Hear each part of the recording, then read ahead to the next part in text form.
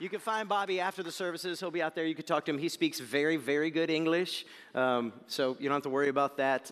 If you use certain colloquialisms or whatever, he may, not follow you, but, that'll be fun. So anyway, have a good time and say hi to Bobby and greet him after the service. We're going to go ahead and jump into our message today. I'm going to cut the video because I got way too much to say and not enough time today. This is be one of those messages where I have 25 things I want to say and only time for 10. So what do I have to do? Talk faster. I'm just kidding. I won't do that to you. But since today, we're going to be talking about anxiety. You may have noticed that in the title in the little bulletin you received. I thought it'd be fun. It'd be fun to start in a fun place, because you're going to get anxious about talking about anxiety. So here's what I did. I sat down and said, what are the top 10 things that I'm anxious about? Now, this is a real list, but not a real list, okay? There are plenty of things I'm anxious about, like whether or not my boys are going to grow up to love the Lord, or, whether or not they're going to be able to get married one day, or, whether or not, at what age will they finally be able to outrun me? Those things are real. This is somewhat of a fun list, even though every single one of these are real. So let's see how many of you connect with these things. All right, so top 10. Number one, when my phone is at 1% battery. Now, what makes it worse, right, is we have these alarms. When it gets to 20%, it's like, I got 6 hours of work left. How can I be at 20%? And then it goes to 10, and then 5. And when you finally get 1, you just throw the phone. Just like, forget it. I can't survive. Have you seen that commercial? No internet? What am I going to do? All right, so there's one. You may relate. All right, this also depends on where you are, by the way. If you're sitting at home on your couch, who cares? But if you're driving on your road like I was once and you need Google Maps and you have 5% battery and a half hour to go, you really start stressing out. Like, all right, I'll turn it off. I'll drive for 20 minutes. I'll turn it back on. All right, here we go. Number 2, watching football. Especially if, say, it's midnight and you watch your team go into overtime after getting dominated for almost the entire game and you're not sure they're going to pull it out. And you don't know whether or not you're going to be able to wear the right shirt in the morning. Just theoretically. I could not go to bed till 1 a.m. last night. That's terrible, I know, but I just couldn't come down. I was so anxious watching this game. Now, if you're a Browns fan like me, or a Rams fan, or a Raiders fan, it's not a problem. You know how the game's going to end. You don't have to watch it. Number three. Now, this one may not make sense, but stick with me. Long hallways. You're like, why is that weird? It's weird because when somebody walks up the stairs or opens the door on the other end of the hallway, you have a problem. Do I say hi? Do I look at them? Do I stare at the ground? If I walk by and say good morning and they don't respond, do I look like an idiot? What if I don't look at them and I stare at the ground, then I look up, and I look at the ground, then I look up, and what if they do say hi? Oh, hi. What if I have a boogie hanging out of my nose? All right, we'll move on. So, here's one. Wait, don't put it up yet. Spiders. Am I right or am I right? I mean, come on, how many legs and eyes does that thing have anyway? Now, you know this thing, right? It wraps up its prey and sucks out its blood. Do I need to say more? Now, how many of you don't like spiders, maybe terrified of spiders? How many of you, when you see a spider, you call your spouse? So my wife does. I cannot stand killing a spider. I hate the crunching of its exoshell. I just can we pick it up, capture it, and poison it or something? Okay, moving on. Number five. Have you ever been in a conversation and had absolutely no clue what the other person was talking about? And what makes this moment worse is you faked it. And now you might get caught. And your pride is all up in the way, right? Because you can't swallow your pride and admit it. Have you ever been in a conversation where it dawned on you halfway through the conversation you didn't know what they were talking about? You thought you were with them, you thought they meant this, you made a comment, and then it becomes clear to you, oh, we're talking about something else. Well, do you go back and say, oh, I totally misunderstood you? Or what if it becomes clear, as this happened to me recently, they were talking about something you completely disagree with, but now it sounds like you agree with them. And do I actually look like a fool and admit I had no idea? Okay, I'm the only neurotic person in the room. Moving on. How about this one? Public restrooms. Do I even need to say anymore? Number seven. Seeing somebody and knowing you should know their name, but you can't remember it. Is that not the worst? So I was at a youth ministry conference. I used to be a youth minister working with teenagers. There's over 1,000 teens there. There were 100 from my church. And this youth guy gets up and he starts speaking to the crowd. And he says, teens, students, let me tell you something. Anytime your youth minister comes up to you and he says to you, hey, dude, brother, homie, he doesn't know your name. And I'm sitting there going, shut up. Like, I got 100 of them. Some of you were really mean to me. My first couple years here, so for those of you who weren't here, in my first 30 days here, they organized a meet and greet. And what that was is I stood in the gym with my wife and my brand new baby. And 250 to 300 people came through single file and met me. And people for 2 years would come up to me and say, do you remember my name? We met once. I met 250 people in 3.5 hours. And some would get offended, literally. Now, some would have fun with it. They're like, I'm going to ask you every week until you remember my name. I'm like, I'm going to pass this test one day. All right. Number 8, how about going to the bathroom right after you preach only to realize that your mic was on? Does that ever happen to you? Now, the first time isn't the one that makes you anxious because you absolutely trust that your tech guy has your back and he won't do it. He's running sound here again today, right? Love you, brother. What makes you anxious is every time after that. This may or may not have happened at a church near you.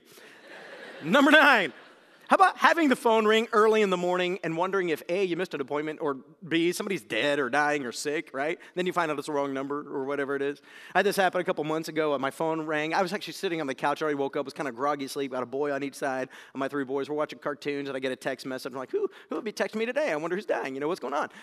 And the gentleman was like, hey, it's 7:02. Am I at the right place? And then it dawned on me, I was supposed to be there at 7. I haven't showered. I haven't done anything. And I'm like, you're in the right place. I'm not. But I'll be there in 5 minutes. And I made it. Amen, men? All right. Might have been 15 minutes. All right. Number 10. Last one. How about this? You drive down the road, you look in the mirror, and what's behind you? A police officer. What's the first thing you do? You don't look at the speed. What's the first thing you do? You hit your brake. And then you do what? Look at the speed and see how you did. Right? Because you're totally anxious, like, now I find all the time that I'm not speeding because I'm an amazing driver. Or that the cops around here are very generous. But it creates the stress, doesn't it? Or you ever turn? Like, the other day I'm facing a cop, I'm turning left, he's turning right, and he's like waving me on. I'm like, no, it's an honor. Thank you for your ministry, sir. He's no fool, he knows. All right, so now we've had some fun. Let's get into the nitty-gritty for a minute. Did you know that anxiety disorders are the most common mental illness in the United States? It affects 40 million adults, age 18 or over, so probably more when we count our kids. It's roughly 18% of our population. 18% of our population struggles with an anxiety disorder. Many of you in this room. Again, statistically, it would be almost 20% of you. My guess is it could be higher. Did you know that anxiety disorders in the U.S. cost more than $42 billion a year? That's almost 1/3 of what we spend on the total mental health bill for America. That's about $148 billion, so it's almost 1/3 of that. Now, of that, follow me here, I know this is data, of that $42 billion, more than $22.84 billion, check this out, are costs associated with the repeated use of healthcare services. You may be going, that is a very complex sentence. What does it mean? Here's what it means. So people with anxiety disorders are seeking relief for symptoms that mimic physical illness. Let me try to put it in another way. People who are experiencing anxiety are going to doctors because they're experiencing headaches, fatigue, sleeplessness, all kinds of real physical things because they are stressed out and anxious. Sound like you? Now, here's the most fascinating thing in my studies this week. I found this. According to the World Health Organization, a survey done in 2002, so it's a little dated, but it's going to tell you it's probably not dramatically off from where we are today. So 18.2% of Americans experience anxiety in any given year. But check this out. The little country to the south of us, Mexico, only 6.8%. Now, if you've ever been to Mexico, you've probably been to the resort areas. You haven't been to the majority of Mexico. It's a fairly impoverished country. You got the hyper-rich at a very small percentage, and then pretty much everybody else. There's not a lot of middle class. You got people struggling to make ends meet. There is a reason why many of their people are leaving their country to find employment in ours, whether legally or illegally. And yet, almost 1/3 of them are anxious. One more. So, according to the same survey, there were 14 countries surveyed, only 14, by the World Health Organization. Here's what they found. This was the most fascinating to me. Nigeria, only 3.3% of their population was anxious. So just to give you an idea, Nigeria's per capita GDP, gross domestic product, is about $2,690. That equals 6% of the U.S. GDP per capita. And that may not make any sense to you, but this one will help, okay? This is my last data point. In 2010, 84.5%, so almost 85% of Nigerians were living on less than $2 a day. And only 3.3% of them struggle with anxiety. Could I suggest to you today, friends, that what we have going on in America is our abundance, and we have it, praise God, has actually stressed us out more than blessed us out. Here's why, okay? Let's just use social media as an example, not the reason, as an example. You go on Facebook, you go on Twitter, you go on whatever, Instagram, whatever your social media of choice is. And what do you see? In a moment of scrolling, you see what everybody else is doing in the world, or what everybody else thinks about the world like this. It immediately reveals to you all the ways you don't measure up. So you could see in a moment all your friends this week who are at Disney, and you're sitting here in church. I think you chose better than them, but it shows you in an instant all your friends who are at Starbucks while you're out cutting your grass. It shows you all your friends who went on some fun escapade or bought some new thing or experienced something, and it leaves you with this constant wondering what you're missing out on. We have today stressed out our kids to the extreme. We have our kids in every social program, every club, every event, every opportunity, and we've told ourselves this is how you get scholarships for college, but yet colleges are costing more and more and more, and there's less and less scholarships. It's not really working, but yet we keep pushing anyway, don't we? We chose to put our son in half-day kindergarten, and this is no knock on the school that my son attends. It's not here at KCS this year, so it is not at all a comment on KCS, but we kept getting phone calls from school administration asking us if we wanted to reconsider and put him in full kindergarten. We said, no, he's 5. He's okay. We teach him at home. He'll learn with us. He'll be okay. But all the other kids are doing it. There's only like 5. I'm like, really? You're going to pull out the everybody's doing it card? No, we're okay. This is not mandated by the government. We're so worried that our kids aren't going to measure up or keep up. We're so worried that we're going to miss out and not keep up. So we have these fake expectations about how we must live. Is there any reason why we're stressed? I believe it was C.S. Lewis who once said, everything you own requires attention. Now think about that for a minute. If you own more than anybody else in the world, and we do, and everything you own requires more attention, then all of your focus is going to more. My friends who own 2 and 3 and 4 homes, and I love them to death, but they're more stressed than anybody. The maintenance, the upkeep, the stress, the worry of making sure that it's clean, it's rat-free, it's bug-free, that the grass is cut, they're constantly taking care of. They spend all of their vacation time caring for the homes they own instead of just enjoying and relaxing and being a human. We think when we look at that, oh, if only. But the reality is our more is stressing us. Now, that's what I would call self-induced stress. You know, we have an abundance, and we constantly want more, so we constantly pursue more, we go after more. But there is real anxiety, and there is real stress. There is. You get a phone call that a loved one is sick, that you have cancer. Is that real stress? Absolutely. How about this? Your spouse comes home and says, I don't want to be married to you anymore.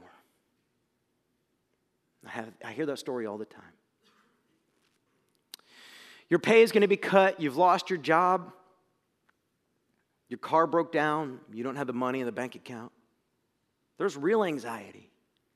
Then we go beyond that, and there are true anxieties built around ongoing traumatic experiences.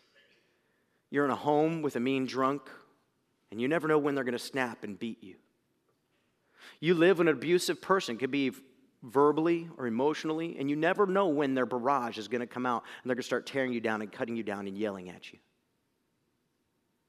You never know when your son or your daughter, who maybe is living in your basement, is a little bit older, is going to come home drunk or high or on drugs, and they're going to take it out on you or manipulate you. You never know when your spouse is addicted to that thing, their addiction is going to eat away at the money, or what conniving is going to have to go on. I mean, the list could go on and on and on, right? I mean, there is maybe self-induced stress and anxiety, but then there's real stress and anxiety. Let me just define anxiety for you for a minute. So what is anxiety? Anxiety is a sense of fear or apprehension that puts you on alert, okay?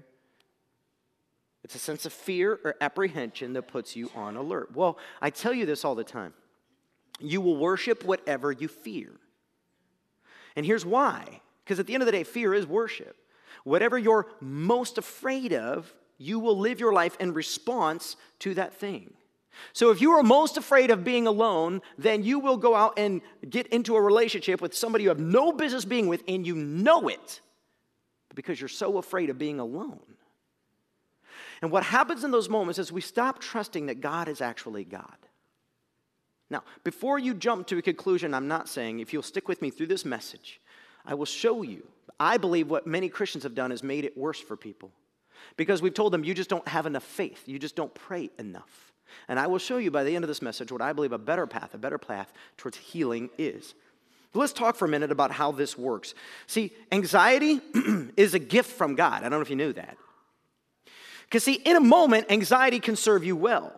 Something happens, and in a moment, your body goes into different states. And in those different states, especially in a heightened sense of awareness state, what happens is your blood, your heart starts pumping, adrenaline, a chemical gets produced by your body, pushed into your heart, out through into your blood, and you become superhuman for a moment. And in that superhuman state, you can make very quick, focused decisions that are intended to help you navigate this difficult situation. It's a God-given gift for you.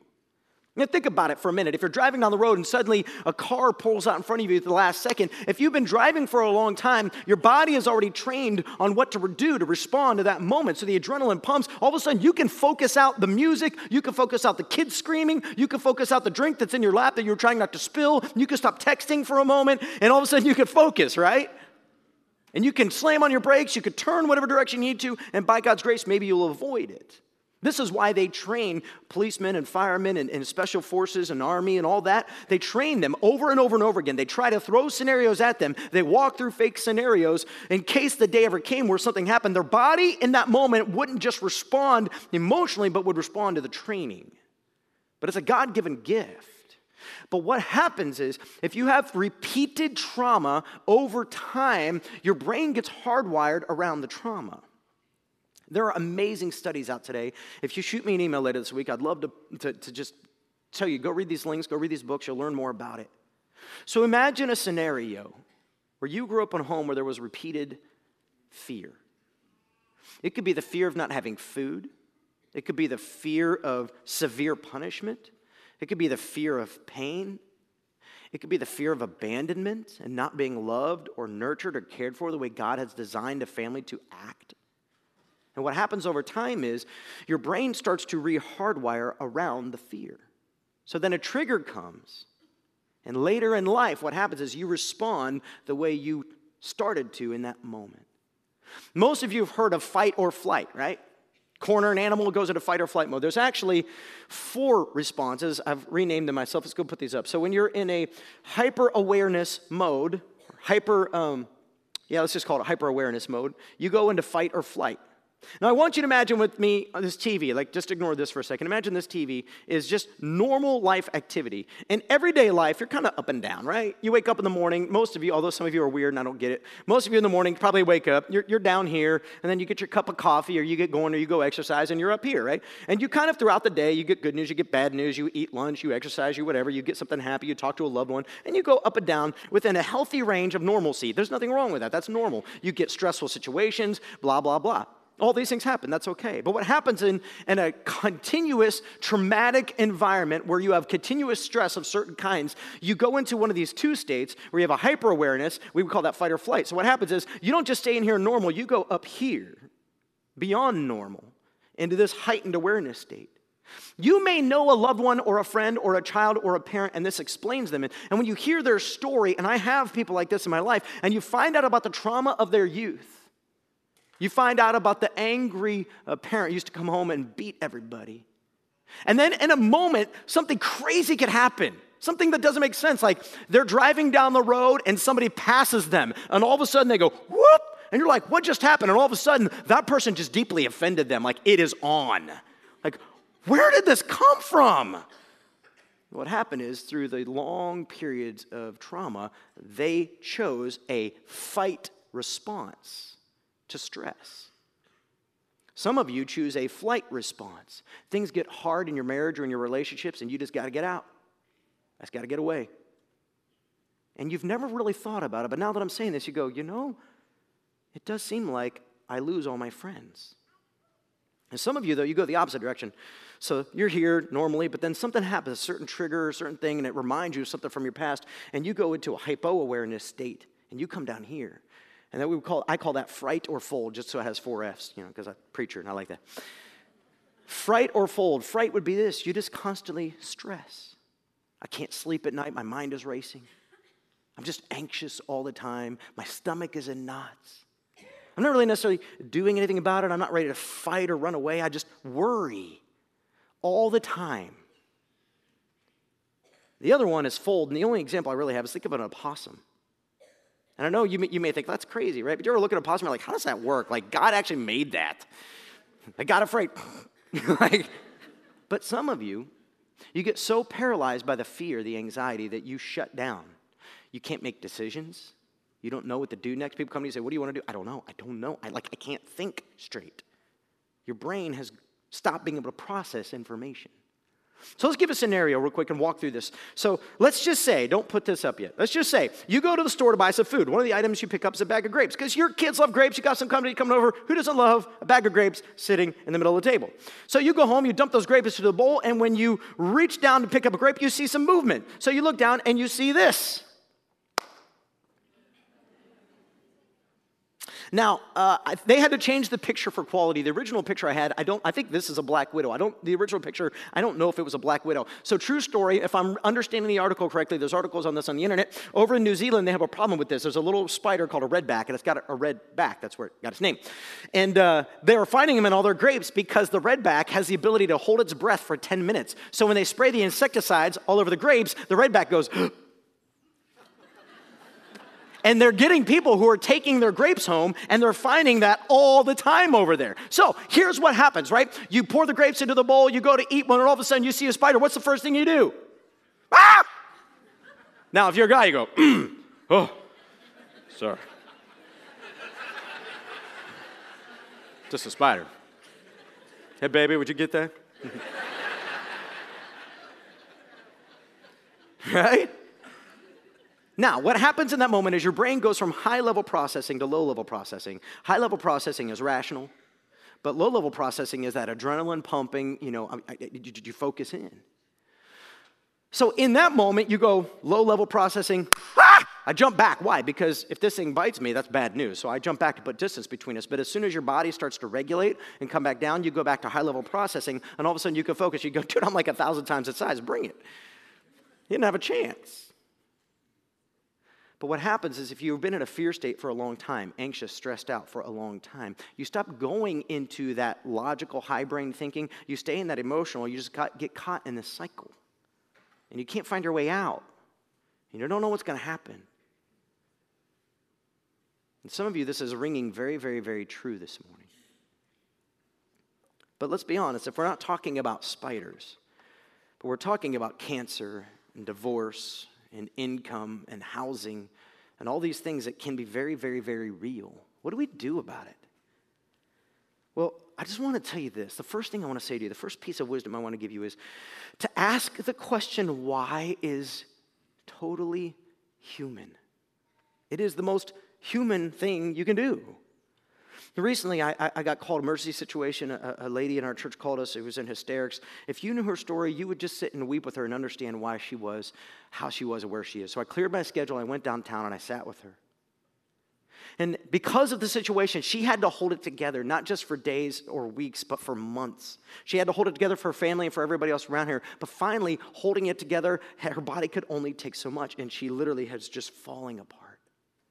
And while sitting there talking to her, she's asking all these questions of why, and I feel so guilty, and if it's like I don't trust God, but I do, and I just don't understand, and what's this passage, and help me understand, and she's going through all these questions, and I finally just said, take a deep breath, take a deep breath. It is okay to not be okay. It is okay to be feeling everything you're feeling. I totally understand why you're angry, and you're wondering, God, where are you? Why did you let this happen?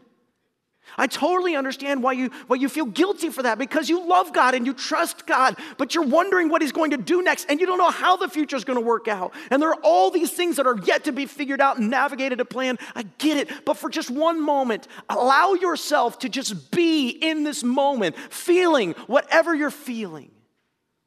See, to ask the question why is to have the human experience. And before you spiritualize that and rationalize that, it is totally biblical. Think about it. Jesus hanging on the cross. My God, what? Why? Why have you forsaken me? Did God forsake Jesus? No. Now, here's the rational side of us, the pastor-scholar side of me. He's actually quoting David in the Psalms. So, by the way, David said it first, but we know that David, it was amazing. He would write these Psalms. He'd be talking about his story and Jesus' story at the same time. And his prophecy in that way was amazing. But some would say, well, Jesus is pointing us back to the Psalms to say, go read that Psalm. And it is amazing. Go read that Psalm, how much it points to Jesus. But I go, that's to make Jesus not human. Now, we know that Jesus was fully God and fully man. He had no problem being both. We have a problem with him being both. He is crying out, why, God? In this moment, he's carrying the weight of all the sins of mankind, past, present, future. It's on him for the first time and only time in his existence. He has been separated from his Father. You think he's anxious? It's the source of love and life and nurturing and hope and resource that Jesus has been with for all eternity. And now he's separated from it. Why? It's a natural question to ask. But know this also. Hebrews chapter 4, verse 15 says this. This high priest of ours, that's Jesus, he understands our weakness. For he faced all the same things we do, yet he did not sin.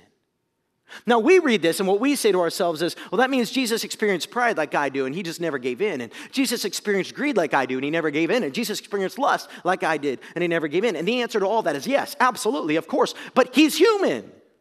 That means he experienced every weak question moment that we did. Think about it logically for just a moment. Was Jesus ever angry? I'd say when Jesus went to the temple and he sees people panhandling for God, they're not really honoring God. They're selling sacrifices to rip off the people and make money. Jesus gets a little perturbed. He starts throwing tables all over the place. Yeah, I'd say Jesus gets angry. You ever watch the way Jesus rebukes the Pharisees for their harsh treatment of the people caught in sin? I'd say, yeah, Jesus gets a little angry. Does Jesus ever cry? We know the shortest verse in the entire Bible is in John, right? Jesus wept. And this week in one of my quiet times, there was a story in the book of Luke I completely forgot. I mean, like, I've read this book many times. By the way, if you ever think you know God's word so good you don't have to read it, you're wrong. Trust me. I was reading the Bible, and I told my wife last time, I'm like, I don't remember this book or this story. So here's the story. Jesus has done a bunch of teaching. He's done a bunch of miracles. He's doing all these amazing things. And one day he's walking along with his disciples, and coming the other direction, they have to stop and pull over to the side. Like we would during a funeral procession, same thing happening. There's a big funeral procession coming, and this widow, that tells you her husband's dead, her only son has died. And it tells us in the passage, I believe it's in Luke 6, I think it is, that Jesus had compassion. It's the word splagna. Literally something in him just moved deeply. And Jesus felt so compelled because he felt for this woman's pain. She's going to be left to beg the rest of her life for help. And so Jesus goes over and raises him from the dead. Jesus felt just like you and just like me. In the garden, was Jesus afraid? Absolutely. He was so stressed out, he cried, and his blood his sweat was like blood pouring from his brow. Doctors tell us there's a medical phenomenon known as hematidrosis. It's very possible the capillaries in his forehead burst, mixing blood with sweat, which is extremely painful. But Jesus is so stressed out in the garden. And this is important, guys, because when we come to Jesus, we don't come to a Savior who doesn't understand. We come to a Savior who knows everything we've been through and did not sin. What does that mean? He is fully capable of leading you also. Here's what I'm not saying. So fast and pray more and it'll all go away. Here's what I am saying.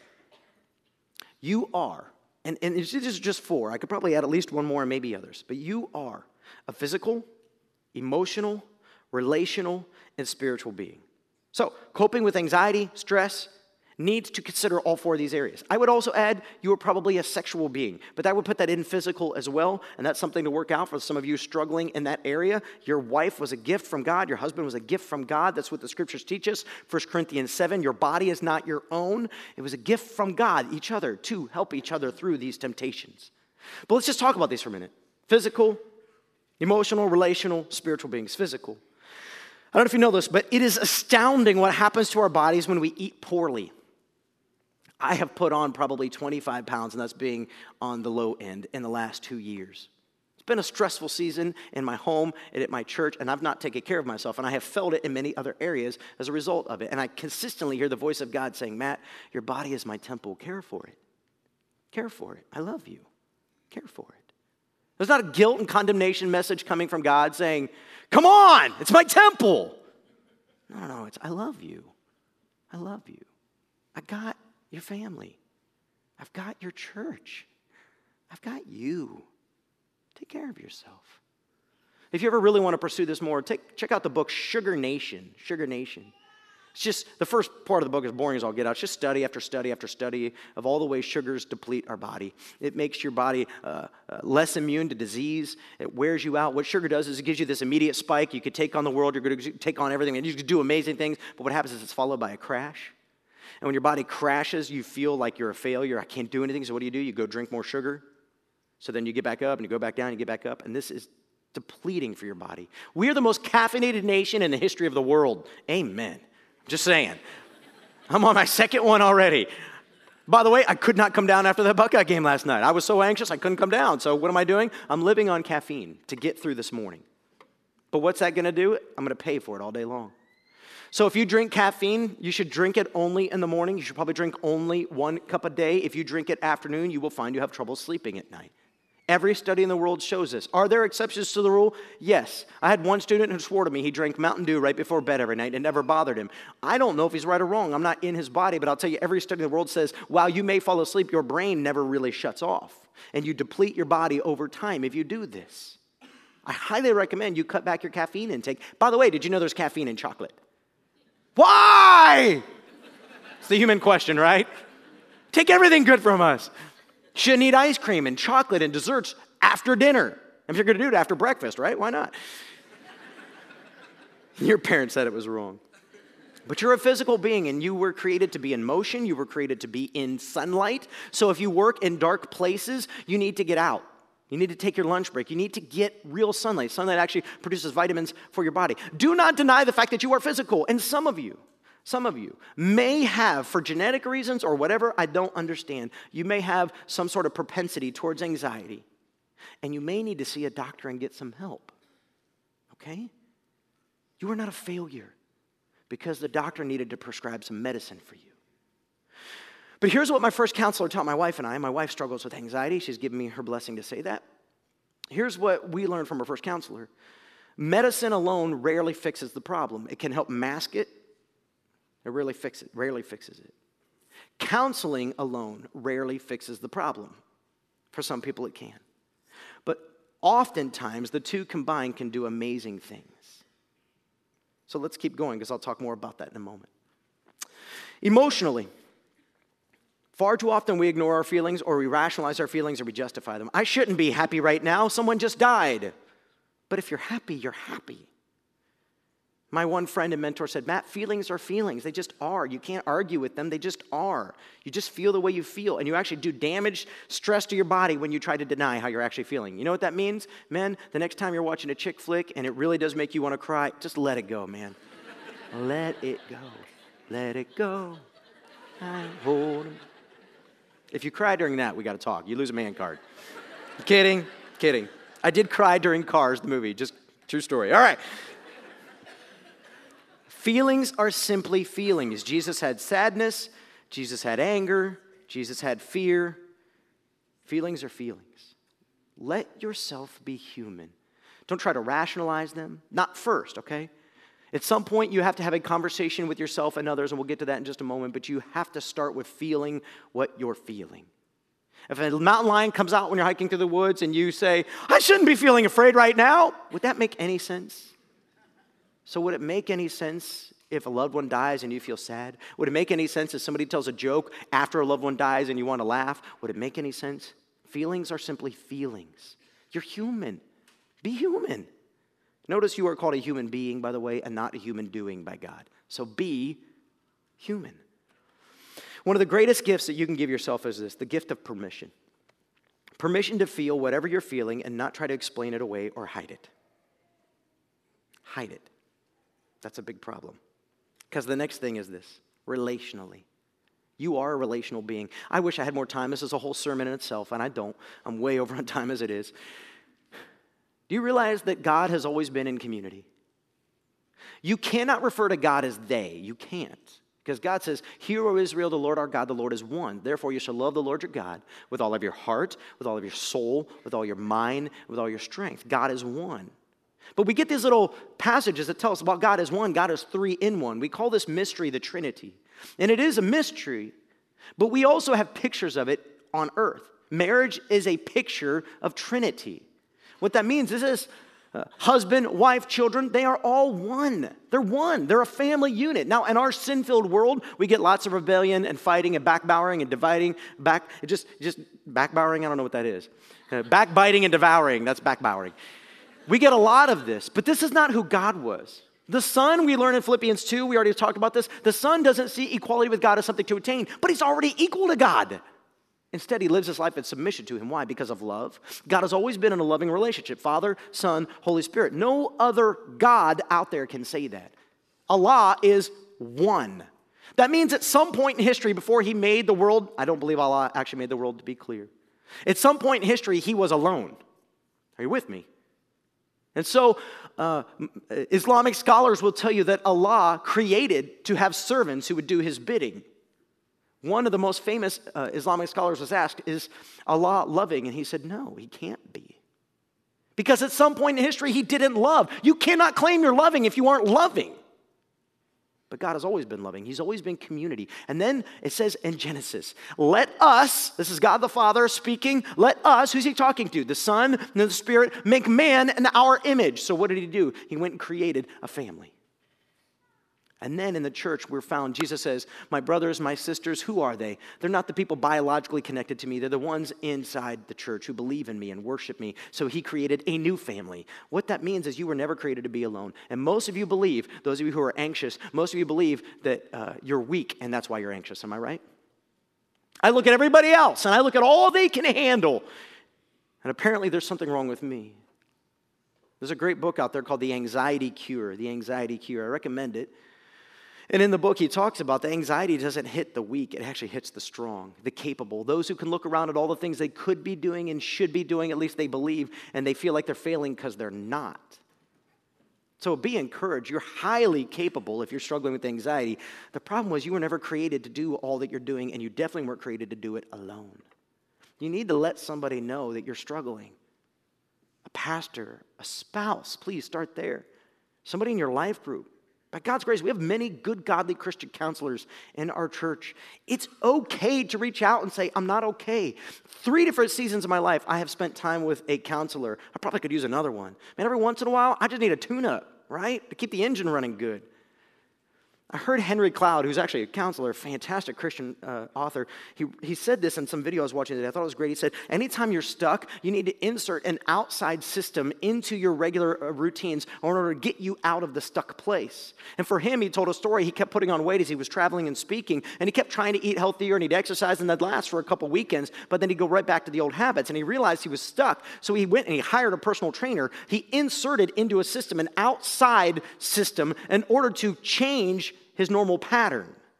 And sometimes you have to get out of a rut by reaching out and saying, I need help. Would someone help me? Lastly, and you're like, we haven't even looked at the Bible. We're getting there, I promise. All of this is going to make sense for the second hour of this message. Now you're anxious. Spiritual beings. We are spiritual beings. Guys, we live in a physical world, but it's not just physical, it's both and. And I know for some of you new at this, it may be weird, but there's something new that says it's true. We are spiritual beings, and we are engaged in a spiritual war even as we sit here. You cannot deny that there's an enemy wanting to destroy you. So live in an anxious state the rest of your life, and you let the enemy win. So now, in light of all that, let's take a look at Philippians chapter 4. Philippians chapter 4. I want you to look at verse 6. Let's see the wisdom the Bible says about anxiety and what we're to do with it. Philippians chapter 4, verse 6. Don't worry about anything. Well, easy for you to say, Paul. You don't know what I'm going through. Let me just remind you what Paul's going through. He's in prison writing this book. He's been arrested for teaching people about Jesus. Go read, I wish I could remember where in Corinthians it is, but you read that Paul has been shipwrecked, starved, without resources, abandoned by his friends, cut down by the churches he loved and served. He's been beaten, arrested, thrown in prison, and actually stoned to death and left for dead once. An angel of the Lord came, woke him up, said, go back, you need to preach. Okay. I'd say Paul understands a bit of anxiety. So to think that Paul is just telling you to get over it, no. Paul is one who has walked the path and is telling you this is doable. So don't be anxious. Don't worry about anything. Instead, do what? Pray about everything. Pray about what? Only pray about the really bad stuff. You mean God cares about everything? Well, Paul says pray about what?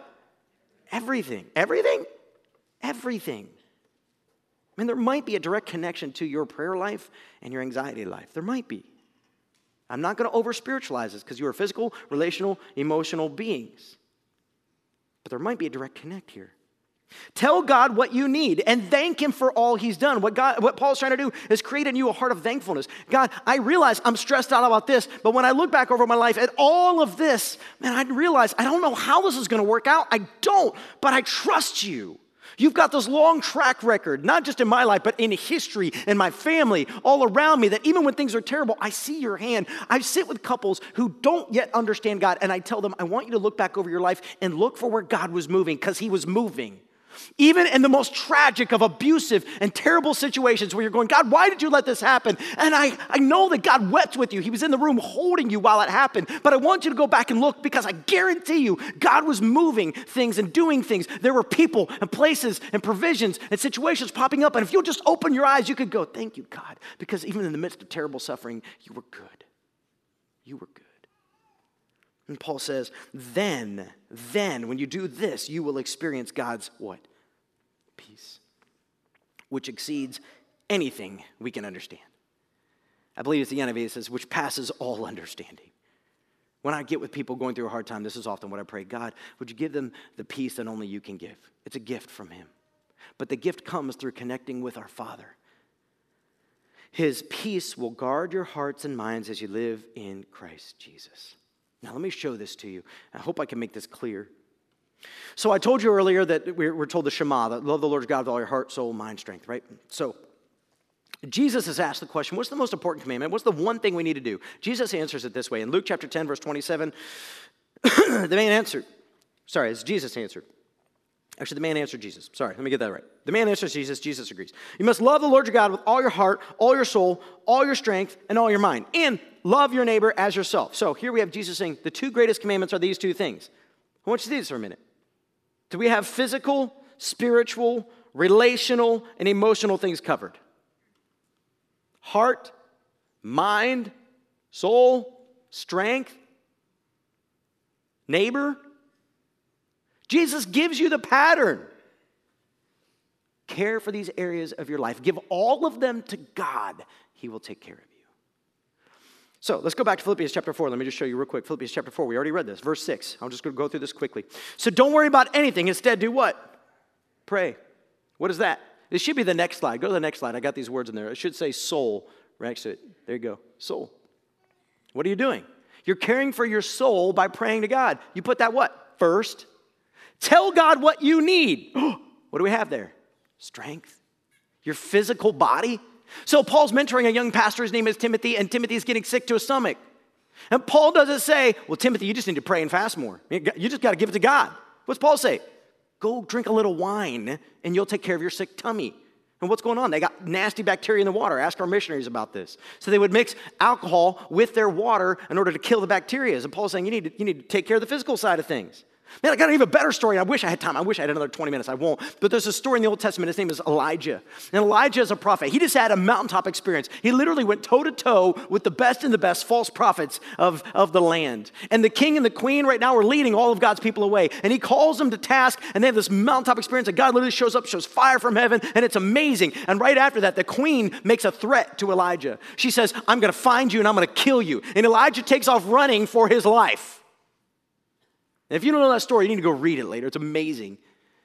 Because Elijah's so depleted from the journey, he's finally just laying there sleeping. And when he wakes up from a nap, an angel of the Lord has delivered raisin cakes and a drink.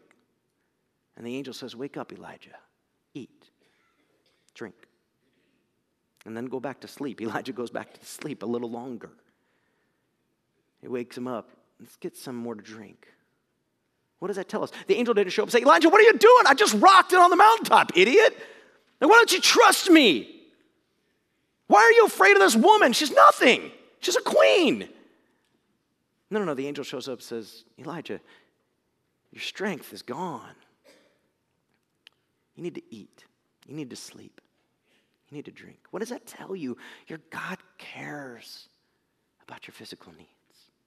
Jesus says it this way, why are you worried about what you're going to eat or what you're going to drink or what you're going to wear? Don't you know that God sees and God cares? Look at the lilies of the field. Are they not more beautiful than Solomon in all of his splendor? Look at the birds of the air. Does he not make sure that they have everything they need on time? If he takes care of birds and lilies, don't you think he's going to take care of you? How much more precious are you to him than birds and flowers?